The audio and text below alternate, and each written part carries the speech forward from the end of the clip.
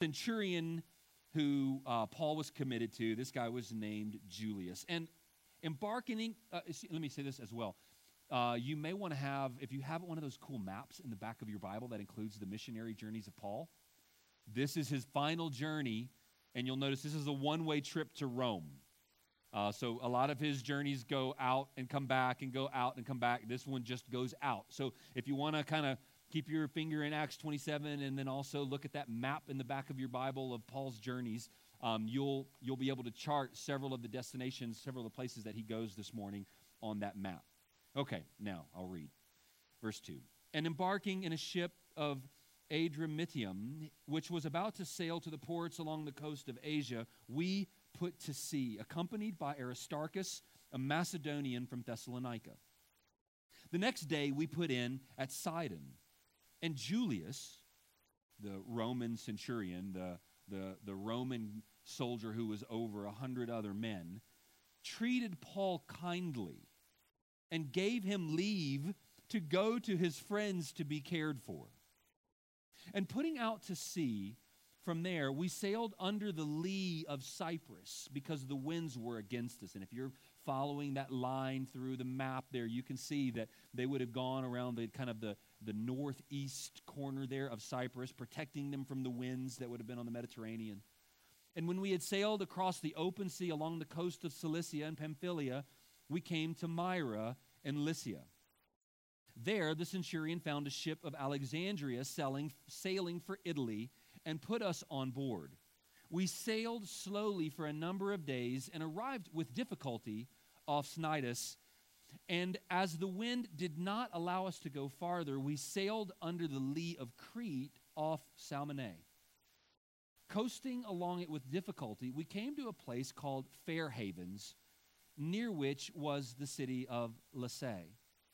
Since much time had passed and the voyage was now dangerous, because even the fast was already over, Paul advised them, saying, Sirs, I perceive that the voyage will be with injury and much loss, not only of the cargo and the ship, but also of our lives. So Paul is saying this, given the time of year that it is, this is the stormy season, right? This is the hurricane season, if you will, on the Mediterranean Sea. And Paul's saying, this is a bad time. I have a bad feeling about this. It's not clear that Paul necessarily had like some kind of direct vision, but it's like Paul's using the common sense, practical wisdom that just anyone should have, like, hey, the roads are slick, don't go out today. That kind of wisdom. Let's see, where was I? Verse 11. But the centurion, Julius, paid no more attention to the pilot and to the owner of the ship than to what Paul said. And because the harbor was not suitable to spend the winter in, the majority decided to put out to sea from there on the chance that somehow they could reach Phoenix, a harbor in Crete, facing both southwest and northwest, and spend the winter there. Julius didn't like the idea of staying there for the winter. Now, when the south wind blew gently, supposing that they had obtained their purpose, they weighed anchor and sailed along Crete close to the shore, right? They kind of got tricked into leaving. The weather's great. They didn't have the weather app on their phone. But soon, a tempestuous wind called a nor'easter struck down from the land. And when the ship was caught and could not face the wind, we gave way to it and were driven along. And if you look at the journey of Paul now, he's just kind of blowing out into the Mediterranean Sea. Running under the lee of a small island called Cauda, we managed with difficulty to secure the ship's boat. After hoisting it up, they used supports to undergird the ship. And if you study the commentaries, they talk about, these sailors were using wise maritime wisdom to secure, they literally ran these big, would be cables underneath the hull of the ship to literally hold the ship together from breaking apart in the waves. Then, fearing that they would run aground on the Syrtis, they lowered the gear, and thus they were driven along. Since we were violently storm-tossed, they began the next day to jettison the cargo. And on the third day, they threw the ship's tackle overboard with their own hands. Again, reading the commentaries, all of this is the wisdom of the day of how to survive a storm at sea like this. When neither sun nor stars appeared for many days and no small tempest lay on us, all hope of our being saved was at last abandoned. That's a significant moment in this passage right here. The end of verse 20 is significant. Luke is writing, and he's including himself in this group of the hopeless. And Luke says, after days of horrible storm and darkness, we all gave up hope.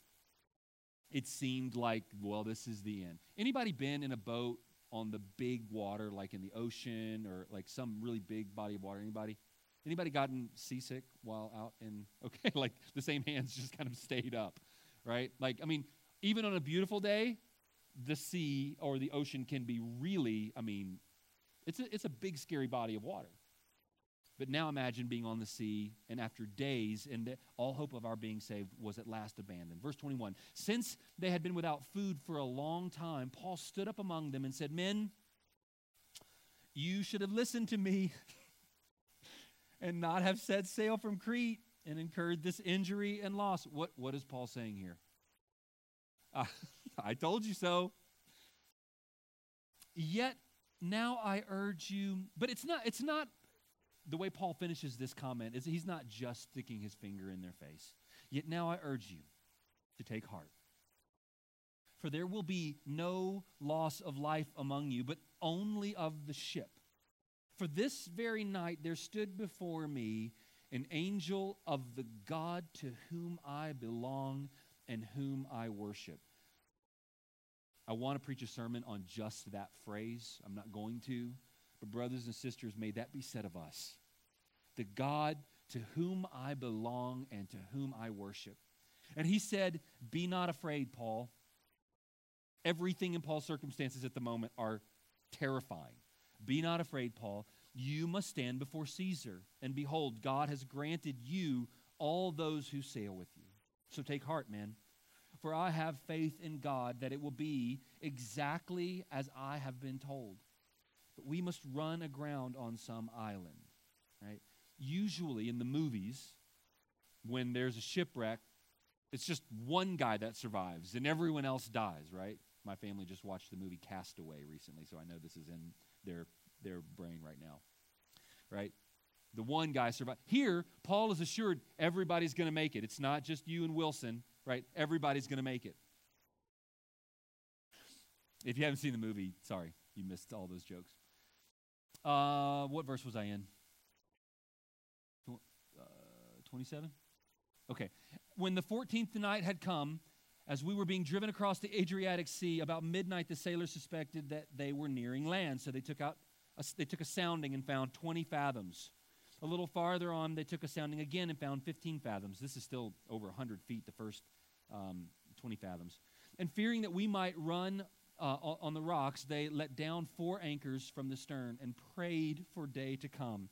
And as the sailors were seeking to escape from the ship and had lowered the ship's boat into the sea under the pretense of laying out anchors from the bow, Paul said to the centurions and the soldiers, unless these men stay in the ship, you cannot be saved. Did you catch what's going on here? The sailors are like, hey, we're just going to slip into the lifeboat here and we're going to go let down these anchors. Under the pretense of being helpful, the sailors are slipping into the lifeboat kind of like, good luck, we'll see you later. We think we can navigate. I mean, they're the ones who know how to drive the boat. And Paul says, hold on, you're not leaving us here unless you guys stay in this boat. You're not going to survive. It's this vessel that will get us. You have to stay in the boat in order for us to be delivered safely. Then the soldiers cut away the ropes of the ship's boat and let it go. So the soldiers are like, we're going to make sure that the sailors don't leave us. And they cut the lifeboat and let the lifeboat go.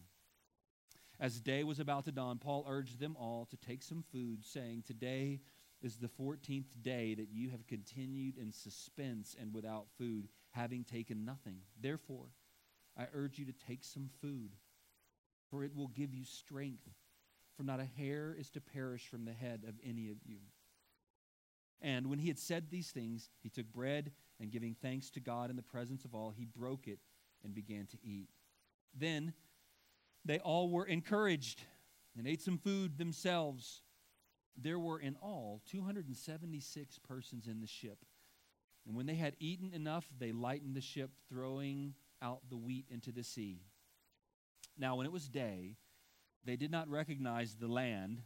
They had been just blown by the wind into who knows where in the sea. They didn't know where they were. They noticed a bay with a beach on which they planned, if possible, to run the ship ashore. So they cast off the anchors and left them in the sea, at the same time loosening the ropes that tied the rudder. Then hoisting the foresail to the wind, they made for the beach. But striking a reef, the vessel ran aground. The bow stuck and remained immovable, and the stern was being broken up by the surf, right? So you can picture this, right? The front of the boat stuck in the reef. The back of the boat's being smashed by the waves. It's being broken up. The soldiers' plan was to kill the prisoners. Soldiers are responsible for prisoners, and there's no way they're letting them escape, lest anyone should swim away and escape. But the centurion, wishing to save Paul, right, Julius had grown so fond of Paul, kept them from carrying out their plan. He ordered those who could swim to jump overboard first and make for the land, and the rest on the planks or on pieces of the ship. And so it was that all were brought safely to land. It's a cool story, isn't it? Father, help us to understand some of the incredible biblical truths that are contained for us in this passage. We pray these things in Jesus' name. Amen. Some of you have been in actual physical storms where the weather was so severe that you were actually afraid. Like you were literally fearful, maybe not for your life, but maybe for your property, maybe for your life. We know that an actual storm, a weather storm, can be really terrifying. This morning's storm was a snowstorm. Right? It's not necessarily life-threatening and terrifying. Obviously, the conditions on the road potentially could be. But there are a lot of things in life that we face that we kind of classify as storms. We call them the storms of life. And I think there are some applications that God actually wants us to make from a passage like this, where we see a real physical storm that teaches us some truths about storms of life and weathering the storms of life. Pandemics and viruses can be storms in life, right? We could argue that our world is going through a significant storm right now. You might be going through relational conflict right now that is a storm for your life. There might be financial worries that you have in your life right now that you would consider to be a storm in your life. Some may be challenged right now with emotional, psychological kind of problems, issues, fears that you may have that you would consider to be storms in your life. These are all like storms. And here's the main point this morning. Jesus Christ is the Lord of the storm and your Savior in it. Jesus is the Lord of the storm and your Savior in that storm. And let me say that maybe even more pointedly and more directly. Jesus brings the storm and is the Savior for you in the storm he brought. Jesus is the Lord of the storm and your Savior in it. Let's look at three simple truths from this passage this morning. First of all, storms will come. And by the way, there are probably a dozen other incredible truths and themes in this chapter this morning that we're just flying over. So many of the phrases that we read really are worthy of direct and individual attention. We are gonna keep moving through this passage, though. First of all, storms will come, and there's different reasons why storms may come. As you think about storms in the Bible actually makes it clear why certain storms are brought. Let's think about the storm that Jonah faced in a ship that he had gotten into. Why? did God bring that, why did God bring that storm to that ship? Yeah, because of disobedience, right? Because of Jonah's sin. Jonah's sin, and God starts chasing him with a storm. Now, that was the why for that storm in Jonah's life. And brothers and sisters, there may be times where God brings a storm into your life, and it's actually because of your sin. We'll talk about that a little bit more in a moment. Think about the other guys in that same boat with Jonah. Why were they experiencing a storm?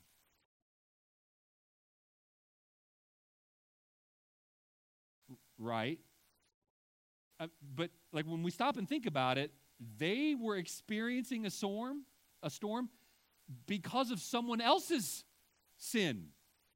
Right? I mean, we would imagine that had Jonah not been on that boat, it very likely would have been smooth sailing for those sailors this morning. So friends, God brings storms into people's lives, and sometimes that storm is because of someone else's sin. There are times where storms come into someone's life, and from this passage here this morning, I think we could say that from the human perspective, as we're looking at this passage, the storm is brought, and it doesn't seem to be because of Paul's sin or the centurion's sin or Agrippa's sin. It seems as though this storm comes this morning, or to this in this passage, because it's storm season. And because of the just bad choice, foolishness of these men. Right? So there are times when storms come into our lives, your life, just because you made the wrong decision. Right? It's hurricane season and you went fishing in the Gulf of Mexico. Well, it wasn't because you sinned. It wasn't because someone else has sinned. You just made the wrong choice. It was a foolish thing to do. But what we can know is this, that when storms come, God is always the Lord of the storm, and He is always doing something. In every single one of the storms that we have mentioned already here this morning in the Bible, and there's interesting, we're going to talk about it just briefly in just a moment, but think about throughout the story of the Bible, how many times people get in a boat and a storm comes and Jesus saves them. Noah and the ark, Jonah, the disciples, Paul here, right? Like this is not like a once in there's God's doing something in His Word by this through this theme of boats and storms and salvation. I'm going to allude to that a couple of times throughout this sermon here this morning. But here we see that He's always doing something. I mean, again, think about His disciples in the boat, and He's proving to them that He is the Lord of creation. He is the perfect man. He is the one who can calm the storm. He comes to His disciples and provides salvation for them in that storm. And we actually do need to be thoughtful about storms in our own life. I do think we need to stop when we're experiencing a storm in life, and we do need to think, is this just my own doing? Right? Am I having trouble at work because I lie, steal, and cheat at work? Right? That might be a reason why, right? Am I having conflict with my wife because I'm so bad to her and so mean to her and mistreat her so often? Like sometimes the storm that you're experiencing is of your own making, and we do need to stop and think about that. But brothers and sisters, I've heard friends of mine even sometimes think, God, what am I doing wrong? I've confessed every sin to you. I'm trying to walk before you. Why is this storm in my life? Assuming that there's just some hidden, unknown, unconfessed sin, and if I could just figure out what I'm doing wrong, then God would take the storm away. But remember that there are times where storms come into your life, and it's not because God's not using it as a punitive judgment for you in that moment. But He is using it to sanctify you. There are times where storms come into our lives because of other people's sin, and it does make us, are we experiencing them because of the sins of others, right? Is a wife experiencing hardship because of her husband's sin, or vice versa, or children experiencing hardship because of parents' sin, or vice versa, or coworkers experiencing hardship because of your sin, or vice versa, right? We need to be mindful. We need to be thoughtful, but we do need to know this, that regardless of whose fault, what the reason is, God is always sanctifying me in the storm. When I counsel people, I often will look at them and say, I know exactly why God is doing this in your life. And sometimes they kind of look at me like, how, really? You know? You can tell me with 100% certainty why God is doing this thing? Yeah, I can. He's doing it to make you more like Jesus. He is sanctifying you through the storm. It's what he's doing. It's what he's doing here with Paul. It's what he's doing here by putting we're getting ready to see through the salvation of these men that God is putting his power on display to a bunch of sailors, to a bunch of soldiers, and a bunch of prisoners. So storms will come. And the second thing I want us to see this morning is this, that storms are scary. Look at verse 20 again. Verse 20 is one of those, if we weren't paying careful attention to the second half of verse 20, we might read just right past it. All hope of our being saved was at last abandoned. When you abandon hope, that means you had it and lost it. We had hoped that we would be able to be saved, that the storm would abate, that our boat would hold together, that we would be able to navigate our boat through the storm of life, whatever. We thought we'd make it, but finally, after so many days, so many hours of darkness and waves and wind and weather, finally, hope was abandoned. And I really do think that when verse 20 says, all hope of our being saved was at last abandoned, I actually think in that moment, the writer of the book of Acts, Luke, was in the boat, and he himself came to a point where he realized, we're done. This is our last voyage at sea. Storms are scary. Some of you may remember we got kiddos in here, right? And I think sometimes, we talk about when there's a big lightning storm or something, and you see the kids, go to their parents and run and get in bed with their parents or that sort of thing. And many of us may even remember doing that very thing as children. The Panhandle of Texas has big storms sometimes, right? I'll be honest, when I hear a tornado siren go off, I still get a little bit scared, a little bit nervous. Like I don't like that. I don't like storms that are outside of my control that can kill me. Right? If I'm in a nice brick house and it's lightning storm outside, I enjoy that kind of storm. But if I'm outside without cover, or I'm in a modular home when the tornado sirens go off, that's one of the reasons I'm thankful we've got a tornado shelter that we had installed. I don't know, 6 or 8 years ago. It wouldn't have been 8 years ago, 6 years ago. Shortly after we moved to Dalhart, one of the requests I had of the deacons at the time is, can we put a tornado shelter in over here? I just would really like that, because I'm afraid of storms. We've just finished hurricane season, right? And we watched in the news how hurricanes have destroyed and killed people. Life dishes out scary stuff, and whether it's actual physical weather storms that scare you, or just the other things in life that scare you. A lot of us, and we're adults, so we're good at kind of keeping an adult face on it, but if I sat down with you and you just got really open and honest with me, I think we'd find that probably every single person in the room is scared of something. A friend of mine used to say, everyone's 2 questions away from crying. Just the right 2 questions, right?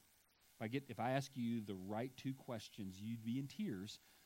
We have insecurities, we have fears, we have anxieties, right? Some people struggle with this more than other people do. But we live in a broken world. We live in a world where there's scary things that happen, where there are viruses that float through the air and kill people. That's scary, right? We live in a world where relationships start to fracture and start to get broken, and husbands and wives wonder, are we going to be able to work this out? And that's scary. Children get older and start to make their own choices and their own decisions, and we start to wonder, do they really love God, and are they going to follow him? And that's a scary thing. Life dishes out scary stuff. And in verse 20, all hope of being saved was lost. And there are some who are listening to this, watching this morning, and you're there.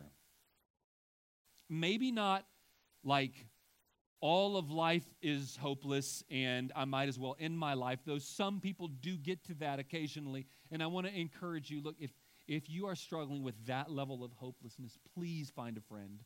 Please come and talk with someone. More people struggle with that level of depression and hopelessness than most of you would ever realize, than many of you would ever realize. Or maybe I should say it this way. More of you struggle with that than you realize. Where you get to a place and you think, it would actually be easier for me to end it. It wouldn't really affect too many people. Life would be easier for me. Life would be easier for them.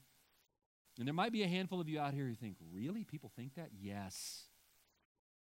A lot of people get to the place where the storm in their life causes all hope of being saved to be abandoned. And I just want to encourage you, you're not alone. If you feel that way, you're not alone. But that's not the solution. That's not the answer. Storms are scary. And this is a boat full of tough guys.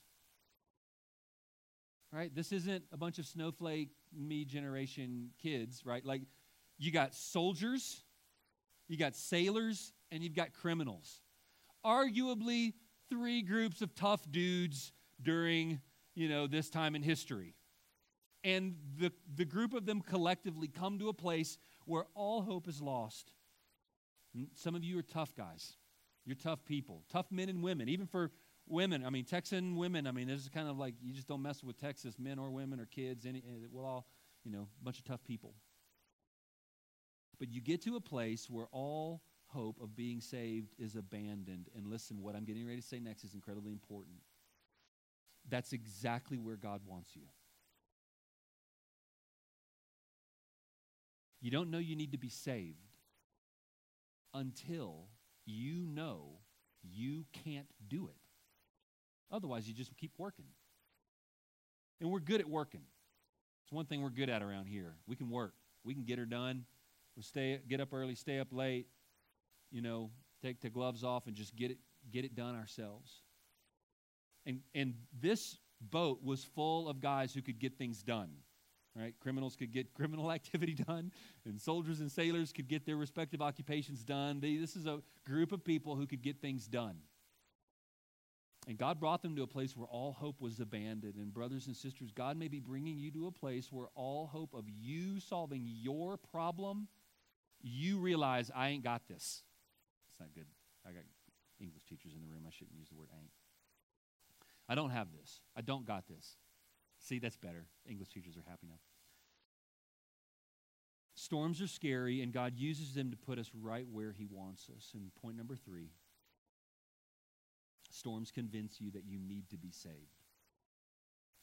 Storms actually convince you that you need to be saved. We see it here in this passage, and many have experienced it here in this life, but salvation is going to come. But this group of men have to first realize, and there may be men and women, it's a large group of people here, this group on the boat have to come to a place where they realize that they need salvation to come from outside of themselves. And the Savior comes to them.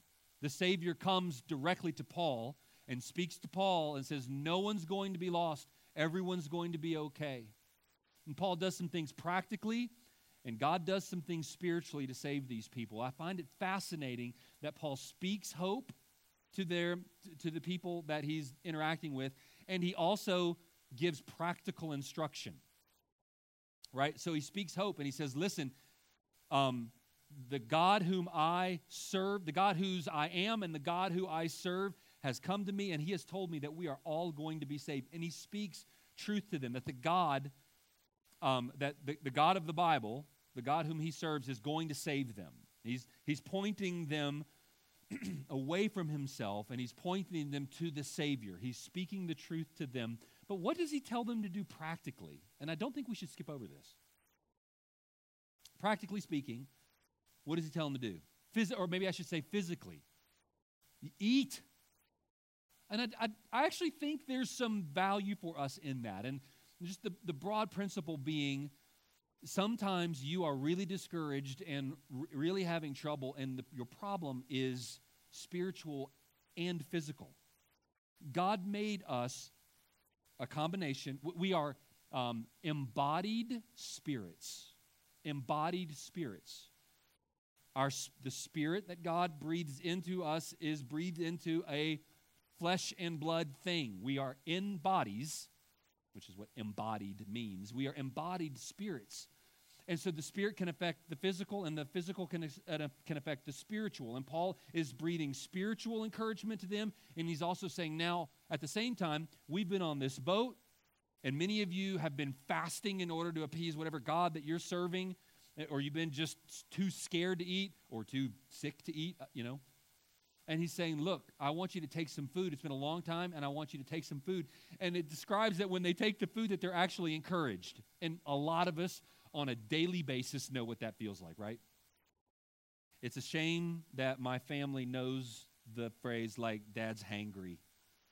Right? Like that. Unfortunately, that's reality, right? But you give me a good meal, and okay, all right.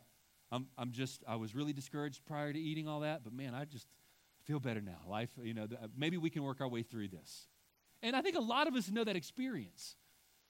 I think there is some truth, and not just to eating, but taking care of ourselves physically would be the broader principle there. Take care of yourself physically, and it will actually help you think and find hope. Okay, so this is what Paul is doing. He's speaking encouragement to them. The God whose I am and whom I serve, He has given me a word, and He is going to save everyone in this boat.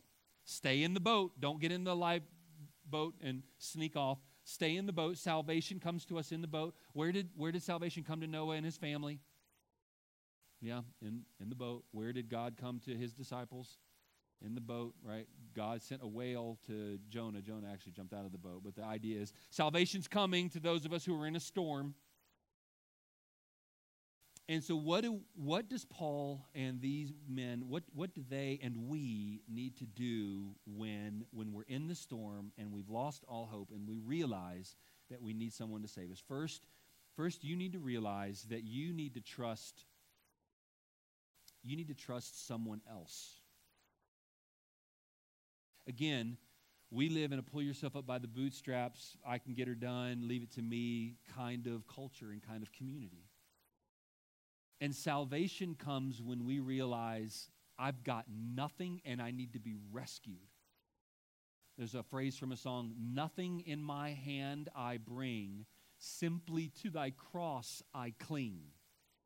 I'm not coming bringing 60% of the success, and Jesus, I just need you to fill in just the last little bit, right? Like, I've got this project, and I'm building a house, and I've almost got it done, but I need you to come in and do the electrical work. I've basically got it done, but I need you to help me finish it. You aren't the Savior. You're the one who needs to be saved. You're not drowning and need a lifeline. You're dead at the bottom of the ocean. You're the captive. You're the poor one who could never afford the price that needs to be paid. These kinds of themes are throughout Scripture. The water is dangerous and out of control, but God has a plan to save. And God came to Noah, and God came to the disciples, and God is coming to Paul in a vision. And he's showing that he himself is the only one who can save. And he's looking to save individuals. And I think there's even a principle for us here in the fact that everything else is lost. And it's just human lives that are washed up on shore and are saved. The boat doesn't make it. The cargo doesn't make it. The tackle gets thrown over. The anchors get thrown over. Everything is lost except these souls. And Jesus is out to save souls. And so the storm convincing you that you need to be saved, the way that salvation comes is by trusting in someone else. It is not by works of righteousness that we have done, but according to his mercy, he saved us.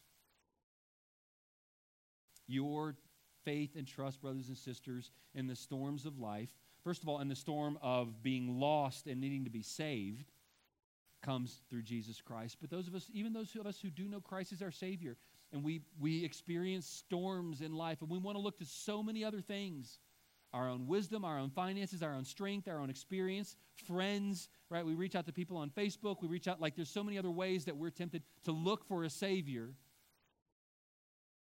And God wants us to trust not in ourselves, but in him. And not only are we to trust someone else, but brothers and sisters, we are to trust no one else. You might think that's what you just said. Let me see if I can make a slight nuance difference here, right? Trusting someone else and trusting no one else, trusting nothing else. This is total abandon. And this is what I'm trying to get at when I say we're throwing the cargo overboard. We've cut the life raft go. We've cut the anchors go. We've thrown the tackle overboard. We're not trusting in anything else. Paul, you said that your God was going to save us. We're getting rid of every other parachute. We're getting rid of every other lifeboat. We really are putting all of our eggs in the basket of your God saving us now. That's what God wants from you, brother and sister. You've got to come to the end of thinking that you can save yourself, or that you can mostly save yourself, or that you can kind of save yourself. You're never at any point going to be impressive. And that's what we're just so it started when we were 8 years old on the playground, and it's gone with us ever since. We want to be impressive. We want to be good at something. We want people to, we want in some way to prove ourselves worthy in some way, shape, or form. And we live our lives so incredibly insecure. Jesus wants to be everything for us. That's why Paul says, if I'm going to boast, I will boast in my weakness. Doesn't make sense unless we understand that Jesus is the Savior, and I do have him to boast in. You've got to come to the end of your thinking that you've basically got it and might need Jesus for a little bit, the part that you couldn't cover yourself. I love the hymn, I can't think of the name of the hymn. My hope is built on nothing less than, is it the Solid Rock? Solid Rock. My hope is built on nothing less than Jesus' blood and righteousness. And then the next phrase, I wholly lean on Jesus' name. And holy means not like God is holy and I'm not. It means I completely, I totally, I wholly, complete, with the wholeness of me, I lean on Jesus' name. I wholly lean on Jesus' name. Friend, are you completely and wholly looking to Jesus to be the Savior in the storm of your life? Storms will come. They might be your fault. They might be someone else's fault. They might just be the reality that, look, it's storm season, and you took your boat into the middle of the Mediterranean Sea. But God's not going to waste that storm. He is the Lord of the storm. He is the Lord of the storm, and when you come to the place in that storm where you are finding yourself that all hope is lost. I've abandoned all hope. I'm realizing I don't have the smarts to solve this. The problem, whatever your problem is, right? Think of your problem right now. It's easy. I like to think of other people's problems. Think of your problem right now. That problem that you just think, man, this is the storm, right? If I was honest with Jeremy, or if I was open with my friend, this is the storm that I'm not going to tell them, but if I were going to, this is the storm that I know that I'm facing right now. Friend, the quicker you get to, I cannot solve this. I don't have the resources. I'm not smart enough, wise enough, wealthy enough, capable enough to solve this. The quicker you will get to the reality that God has come to you to be the Savior of you in that storm. Trust not in you, trust in him, and trust in no one and nothing else. Jesus is the Lord of all the storms of life, and Jesus is the Savior of the storm. And if you've never trusted in Christ to be your Savior from your greatest storm, the storm of your lostness and being unrighteous and separated from Him because of your sin, then turn from your sins and trust in Him as your Savior. That's how salvation has come to you. And this is what we're celebrating. We read it when I read to the kids this morning, and Matt mentioned it in his prayer this morning. Emmanuel, God has come to us. God came to Paul. God came to Noah. God came to Jonah. Brothers and sisters, God has come to us, and that's what we're celebrating this time of year. So maybe this is a little bit of a Christmas sermon after all. Jesus has come to us to be our Savior. Storms will come. Jesus is the Lord of the storm and your Savior in it. If you bow your heads and close your eyes, I'm going to ask Paula to come to the piano. We're actually going to celebrate the Lord's table together this morning. But for just a moment, if I'm going to give you a moment, I'm going to ask Paula to go ahead and play just through a verse while you have a moment to pray. And if there's sin in your life, unrepented of, sin that you know that you're holding on to and you need to get right with God, then right now, just ask God to forgive you and to give you grace and to help you.